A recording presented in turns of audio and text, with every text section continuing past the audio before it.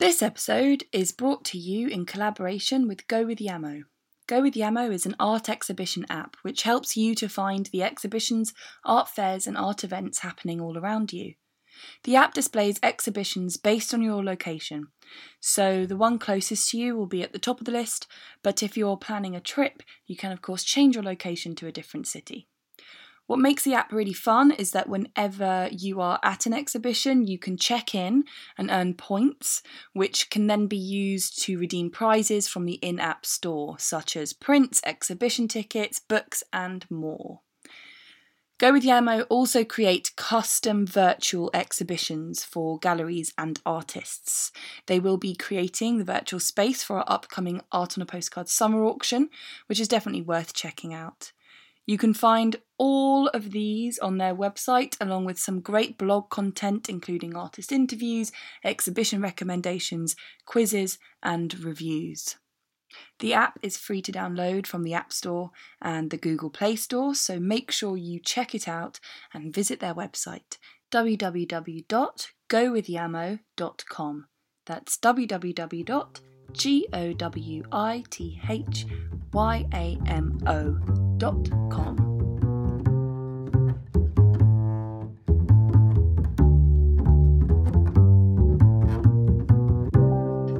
Hello and welcome to Art on a Podcast, the podcast created by Art on a Postcard.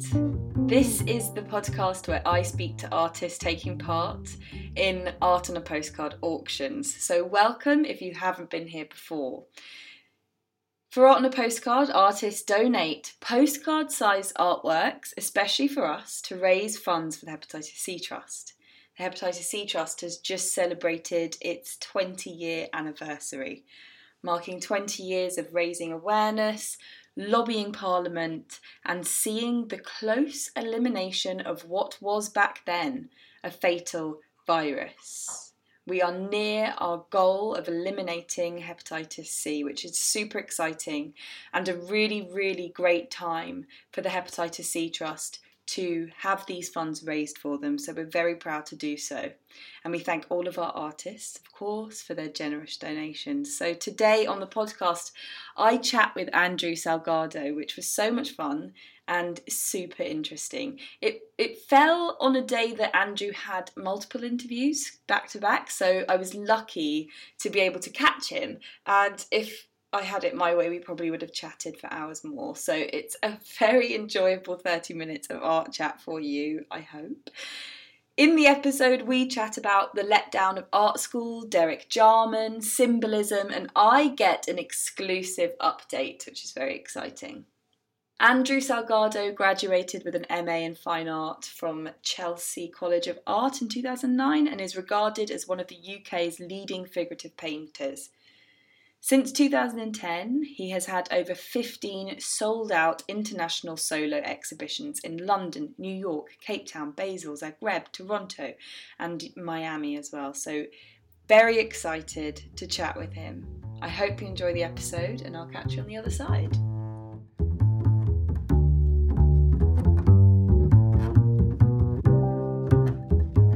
So how are you? I'm good, thank you. How are you? Very well, thanks. Thanks for asking me to do this interview. No worries. Actually, I might take my glasses off because at this point it kind of is creating a sort of inception. No problem. I'm moving myself off the screen so I don't stare at myself the whole time and get self-conscious. Oh yeah. It's a real thing. It's a real thing. A few friends and I went to the pub recently and there was a massive mirror next to the table we were sat at. The worst. And we were all just like, oh my God, what's happened to us? Like this it's a human nature thing that you just like, I FaceTime with my parents and I'm always like staring at myself in the corner and I just wish I could just get rid of that damn thing. Yeah. Anyway. So how are you? Where are you right now? Are you in the studio? Are you working? Yeah, I'm in, my studio's in Lemon Fields. So I'm in my studio and I'm just getting some admin stuff, not admin, just like, I just repainted my floor and built new shelves. And so I'm just getting like spring cleaning, like a few years and a few seasons too late, but you know, better late than never. Yeah, definitely. So we're really excited that you're doing Art on a Postcard. Me too, actually. You, well, because I I kind of missed the deadline as I had last time as well. Gemma sort of knows to keep hounding me. And then when you were like, oh, we'll interview you, I kind of went back and thought, okay, well, let's see if I can sneak this in. So I did. So thank you for asking. Yeah, no, great. We're really, really excited to have you on board again, and also love your cards. So well, that they're great, and we'll get stuck into those a bit later. Okay. But to start off the podcast, what I usually do is just give you the floor for a second, and to any listeners who maybe haven't seen your work, or maybe they don't know so much about your practice, would you introduce yourself? Sure. Well, my name's Andrew Salgado. I'm a Canadian artist. I'm actually now British as well, which I still find funny when I say out loud. But after 14 years, they let me in finally. And I've been based in East London almost that whole time. I'm a graduate of Chelsea College in Chelsea, in Pimlico now, actually. I graduated in 2008. And I've just been based in London Fields basically ever since. My work is figurative and abstract and usually quite colorful. And I've worked with art on a postcard a few times in the past. And I don't know, I work with a lot of charities. I think that, I like the idea of using art for charitable causes, just because I think that I have a platform for it, and I can do it quite easily. So I like working with a lot of charities.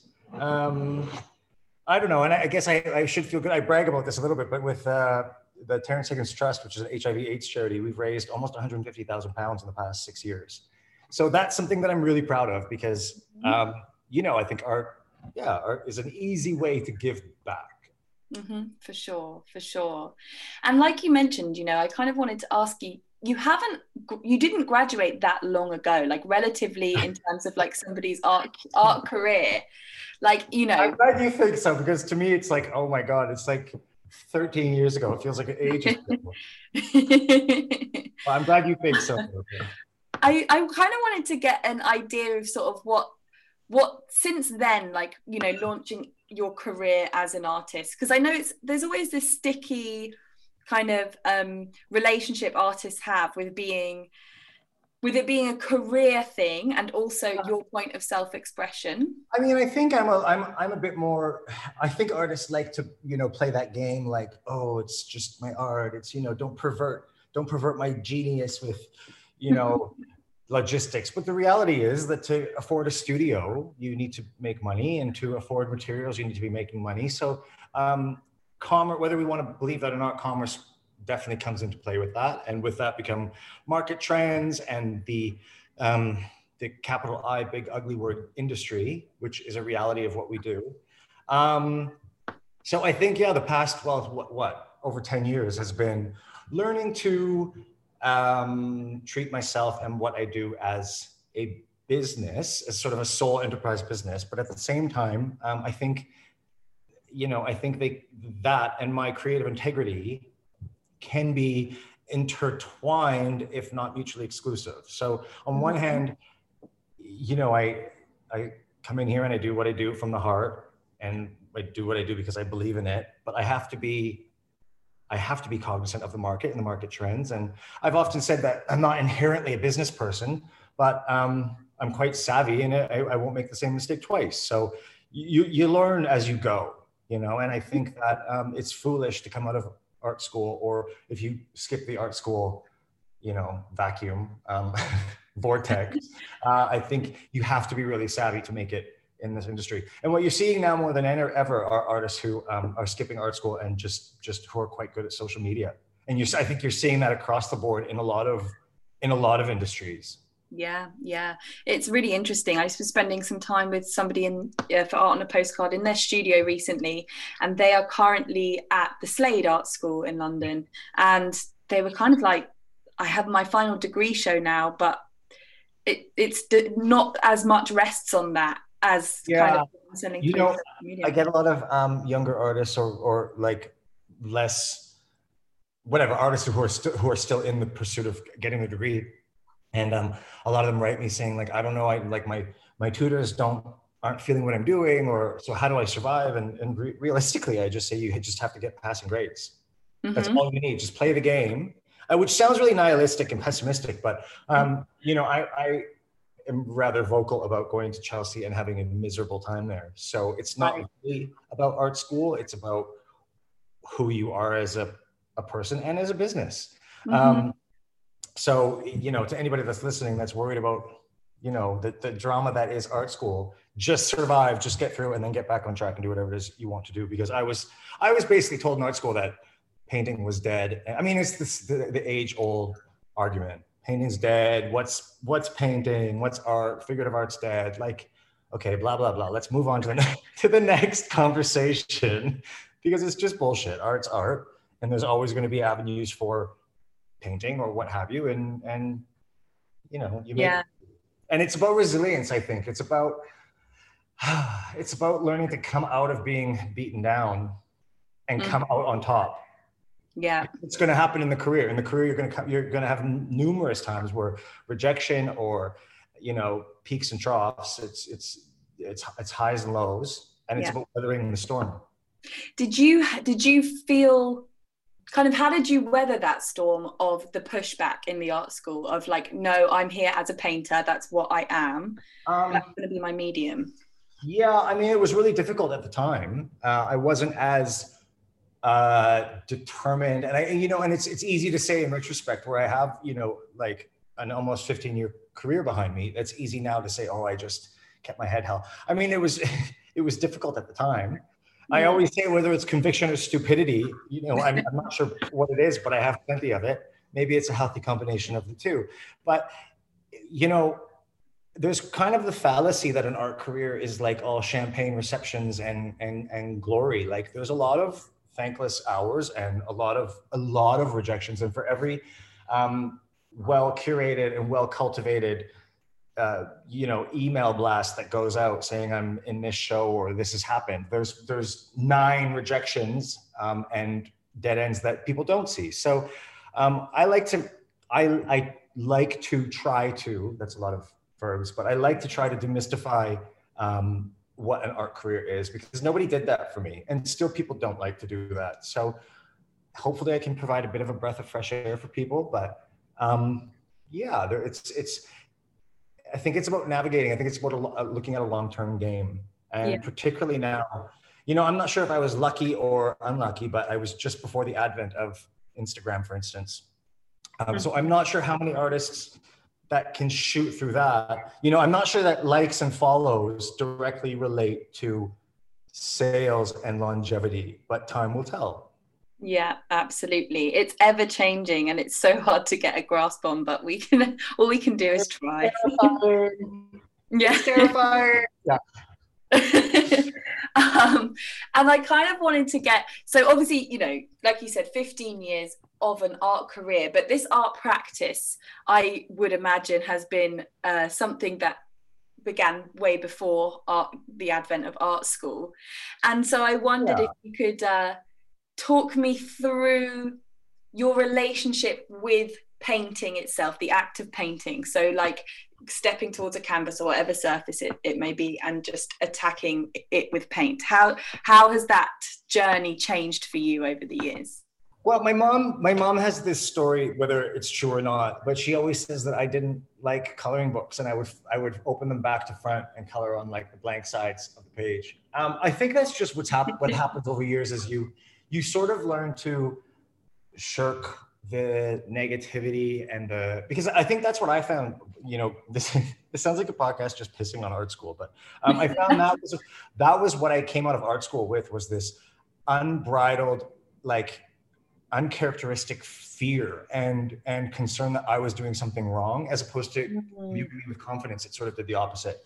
And it's taken me that time to realize that there is no right way, there is no right process, and to kind of regain that confidence. So I try to have fun now more with when I go to canvas, and, you know, and not expect things to happen immediately. I always sort of poke fun at myself, saying that this sounds like the most, you know, bullshit, like wanky artist thing that I say, but I believe it. And I always say that the second I started letting a painting tell me what it wanted to be and where it wanted to go, I became a stronger artist than trying to shoehorn my vision into that piece. Right. Because a painting, you know, your materials react differently every time, and little changes don't always work out the same way. So you as an artist have to be able to respond to this alchemic reaction that's happening on your canvas, and you have to be able to respond to spontaneity and accidents, and keep that loose idea, but keep it loose, keep it a framework, as opposed to because what you create in your head, you can never really recapture. So sort of loosen the strings and just have fun with it and enjoy the process, because like we were saying, 14 years passes in the blink of an eye. So yeah, and then the other very practical thing I do is I always have a lot of pieces going at once, so I can, working with oil, there's just the reality that it takes a long time for pieces to dry before you can move on. So I kind of just bounce around here and play music and have fun. And sounds incredible. It sounds like a good way to spend your life. You mentioned doing the figurative painting and the portraiture, and I wonder, having done a bit of research, there's this mention of, the symbolism. Yeah. And I wonder if you could give some examples of those symbols, if someone wanted to sort of start uncracking the codes within your work, and where one might see those. I think they come through in more obvious ways or less obvious ways. And if you think of, for instance, like literature, it's more like thematic motifs that start to run through the work. And I don't think it's as easy as saying, for instance, there's a sun or a moon, and sometimes both. That's been happening a lot lately. And I don't think it's as easy, even for myself, as saying, oh, the moon represents this. But what starts happening is you start building up a series of signs. Oh my God, if we want to go art nerd on us right now, like a series of semiological messages that I think should mean something different to everybody. I don't like the idea that, I have my intentions and each show has its kind of greater meaning, but I think it cheapens the work to be like, well, this is equal to this and this is equal to this. I think that mystery allows it to be porous for everybody. And I also think that I'm not even fully aware all the time of what's happening. And I think sometimes the less I try to overthink things, the more causal and spontaneous and fun they can be. Now, that's not to say they're bereft of meaning, because there's a lot of, I read a lot, or just things that sort of inspire me, and they kind of end up recurring in the paintings. And then they themselves become kind of symbolical for whatever they are, right? So they're there. You can kind of trace them, and sort of, I'm looking around the studio right now trying to think of what the hell they are. And they sort of grow with every successive show. Sometimes it's as simple as just colors. But I think overall, with any artist, you're looking at a greater system of mark making and or signs that attribute to that artist's kind of conscious creativity or something. I get sense. Yeah, I love that. It's kind of maintaining the sense of fluidity for yourself as the painter, so that you're able to sort of play in that space, but also for the viewer to be able to play with you, I guess. And I found that in the past, that anytime I spend too much time describing specific things, I've kind of cringed at old interviews where I've told a viewer what to see or think. I like the ambiguity, and I like that viewers bring their own interpretation to things. Because for instance, if you listen to an album by a musician that you love, you're going to get a different perspective and meaning from a song than somebody next door. And you very rarely have the opportunity to speak to the musician who's going to say, well, this actually references this. I mean, it's every wrong response is the right response. If it's evoking a memory or a feeling from the viewer, then I've succeeded. Yeah. And I guess, with prescriptive symbolism, like for instance, the pomegranate being, you know, this like really art history symbol of fertility and femininity and all of that sort of stuff. It kind of, how can a painter paint a pomegranate without it without it? You know, and it's true, because every time you use certain things, you're bringing its history with it. But you're kind of at the same time like subverting it from its history, but you also have that historical baggage that comes with it. So I like to be really knowledgeable about the history of art, and I like to play with art historical tropes, or Greek mythology or biblical symbolism. But then I don't ever want to get too wed to any one reading or idea, because it's still my work at the end of the day. Sure. And I like to have fun with that and kind of keep people guessing, I suppose. Sure. Yeah. Well, one set of artworks that I would love for you to describe in some ways that you can, keeping whatever, you know, obfuscation that you want to. The Artists with Big Noses series that you've given us at Art on a Postcard are beautiful, textural, layered, just exactly, you know, it's just wonderful little snippets of, you know, the bigger pieces that you might do, and we're really, really grateful for them. Is there anything you can give us about those artworks? So first of all, it is so friggin' difficult to paint on such a small piece of paper. So I find that a big challenge. But you know, I didn't want to just go like, okay, flowers. I've given you guys flowers a few times in the past years, because it's just easy to do on this, you know, piece of paper the size of my palm. But basically, my new show that I'm creating, I'm doing a show right now called 4 Seasons in a Small Room, and it's how much do I want to get into this? Okay, it's based loosely on Derek Jarman's autobiography, Modern Nature, but that's sort of a stand-in for the fact that I've spent 2 years writing my own memoir. So this is the first time I've said this publicly to anybody. Wow, exclusive. So yeah, the exclusive news. But I just have so I find that's really the only way to explain it. So, and in that process, I have been obviously, you know, I read a lot, and I have been reading a lot. And then on top of that, I've been reading about reading. So, so some of these people that started coming up in my reading and in my inspiration were like Derek Jarman, Virginia Woolf. And then I actually read a book by, I want to say, oh, no, it's not Bernie Sanders, George Saunders. And it's A Swim in the Pond in the Rain. And it's about, it's basically his course for Syracuse University. And it's basically about how to read Russian literature, which is, you know, like famously dense and famously cryptic and hard to break. So I started reading these. So he has short stories, and then he kind of deconstructs these short stories and teaches you as a reader how to read them.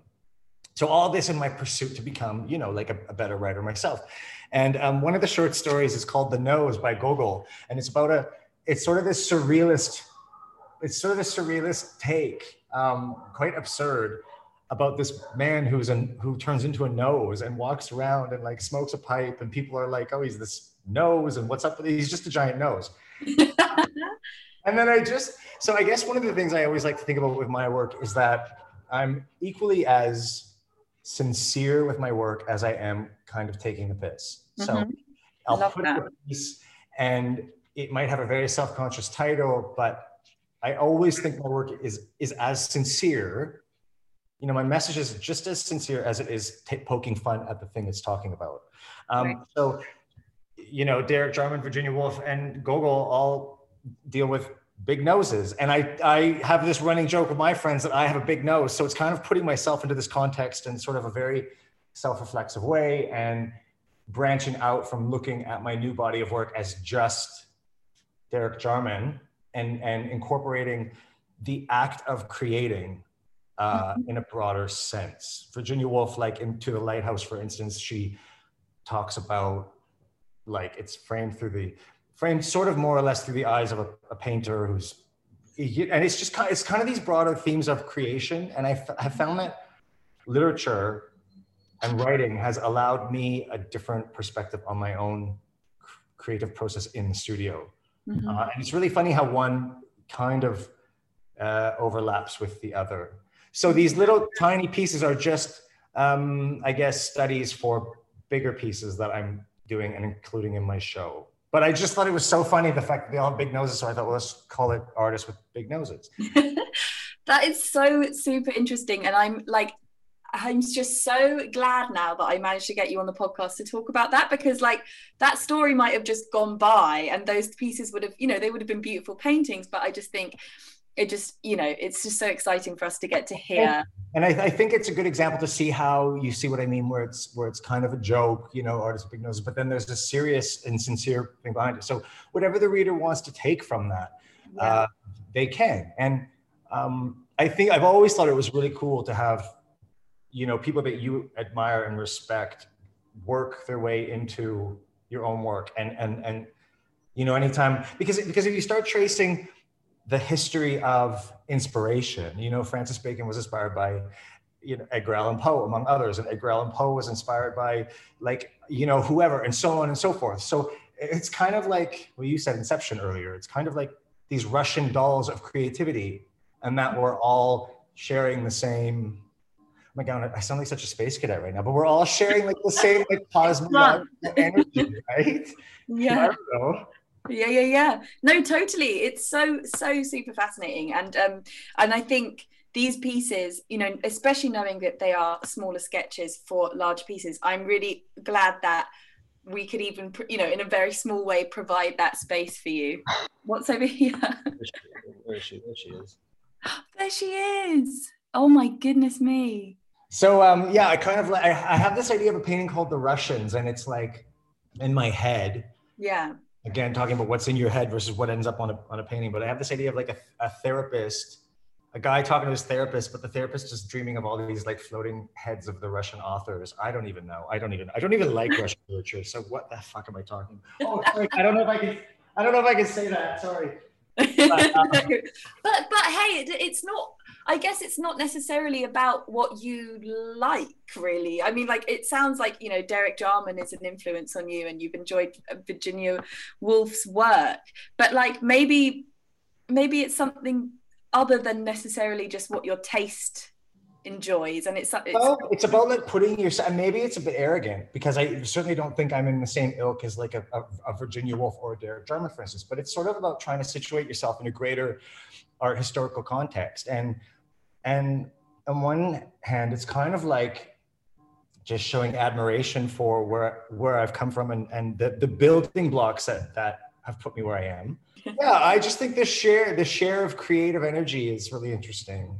Maybe in a way now where like Instagram has made everybody so accessible that there are some of these lesser known, well, not lesser known, but everybody goes to like Francis Bacon or whatever. Yeah. It's kind of fun to pluck through these weird art historical figures that maybe have inspired you in some strange way. Yeah. And I think, the act of reading is something it really slows you down, and it's something so contemplative. It's very hard to engage in text and reading without sort of, I don't know, just it alters, I think, the way you start to process the whole rest of the world, which is, anyway, this could go on and on, because I also read an article recently about how more kids are reading, like sort of teenagers are reading because they spend all their time. The irony is that like the boomers or whatever criticize the millennials, and technically I am actually a millennial. I was born 82, but I don't know where the cutoff is. But the millennials and the Gen Zs or whatever's next, we're reading more than like the last generations before us. Yeah. So there is a big reaction to social media where people are getting off Facebook, getting off Instagram. They're picking up books more. I, for one, find like, and this is not trying to be arrogant because like I love, 90 Day Fiance and say yes to the dress as much as the next person, but I do actually find like movies and TV quite boring. Whereas when I'm reading, I find reading more active. I find painting more passive in the sense that my mind can wander when I'm painting. But when I'm reading, my mind is very active. So originally it was a response to the anxieties I was feeling by surfing on Instagram and feeling, lesser than or inadequate. So I started picking up books and just kind of found it very rewarding. I mean, like you say, this could go on and on and on, but Yeah, I would love to sort of see you one evening, like a fly on the wall of you watching like a Derek Jarman film, followed by Say Yes to the You Dress. know what's funny? I've never seen a German film. And Right. I feel like my knowledge of German is limited to modern nature. And I'm okay with that because I don't want to, at least for the time being, I'm really happy with what modern nature gave to me. Uh-huh. And I almost don't want to pervert it. Yeah. Like it's such a profound, beautiful read that I'm not sure how far down the rabbit hole I want to go. I Yeah. like my knowledge right now. Yeah. Have you visited the house down on the No, south? I really in Dungeness. I really, really want to actually. Yeah. Yeah. And actually, one of the guys I paint, Sandro Kopp, is Tilda's partner, and the book's really funny because he talks about all these things sort of in a way that assumes your pre-existing knowledge. And he kept talking about Tilda, Tilda, Tilda. And finally I wrote Sandro and I was like, is this like your Tilda? And I'm not that close with Tilda. Like, that's not what I'm trying to imply. I'm close with her partner, Sandro. And he's like, oh yeah, they were like best friends. So it's just so funny to actually think that within 1 degree of separation, I'm like, it's, I guess what I'm saying is it's more of a recent history that I can actually Yeah. and relate to, Mm-hmm. you know, Yeah. and there's something really beautiful about like, well, as I joke with my friends, if you've ever, thought, geez, I wish I could read a 500-page book about somebody planting flowers and dying of AIDS, well then, boy, do I have the book for you. When you put it like that, there's a certain niche. But it's just, it's just spectacular. So, yeah.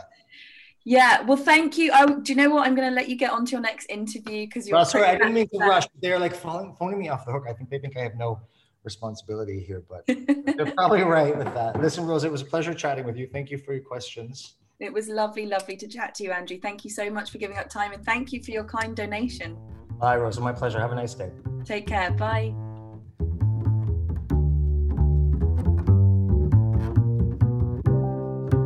Andrew Salgado there on Art on a Podcast. Thank you so much for listening. I don't know if you could tell, but I got a real energy speaking to Andrew. He's a very sort of dynamic person to speak to. He was, recording stood up in his studio and it was all very fun. So I hope you enjoyed the episode. Next time I'll be speaking to Ian Everard, another participating artist in our Winter Auction 2021. All the information for the auction is available on our website, www.artonapostcard.com, along with those Artists with Big Noses pieces by Andrew Salgado for you to go and take a look at. If you want to keep up to date with all things Art on a Postcard and not miss out on any of the updates, then do follow us at Art on a Postcard if you don't already on all your usual social channels. Take care and I'll see you next time.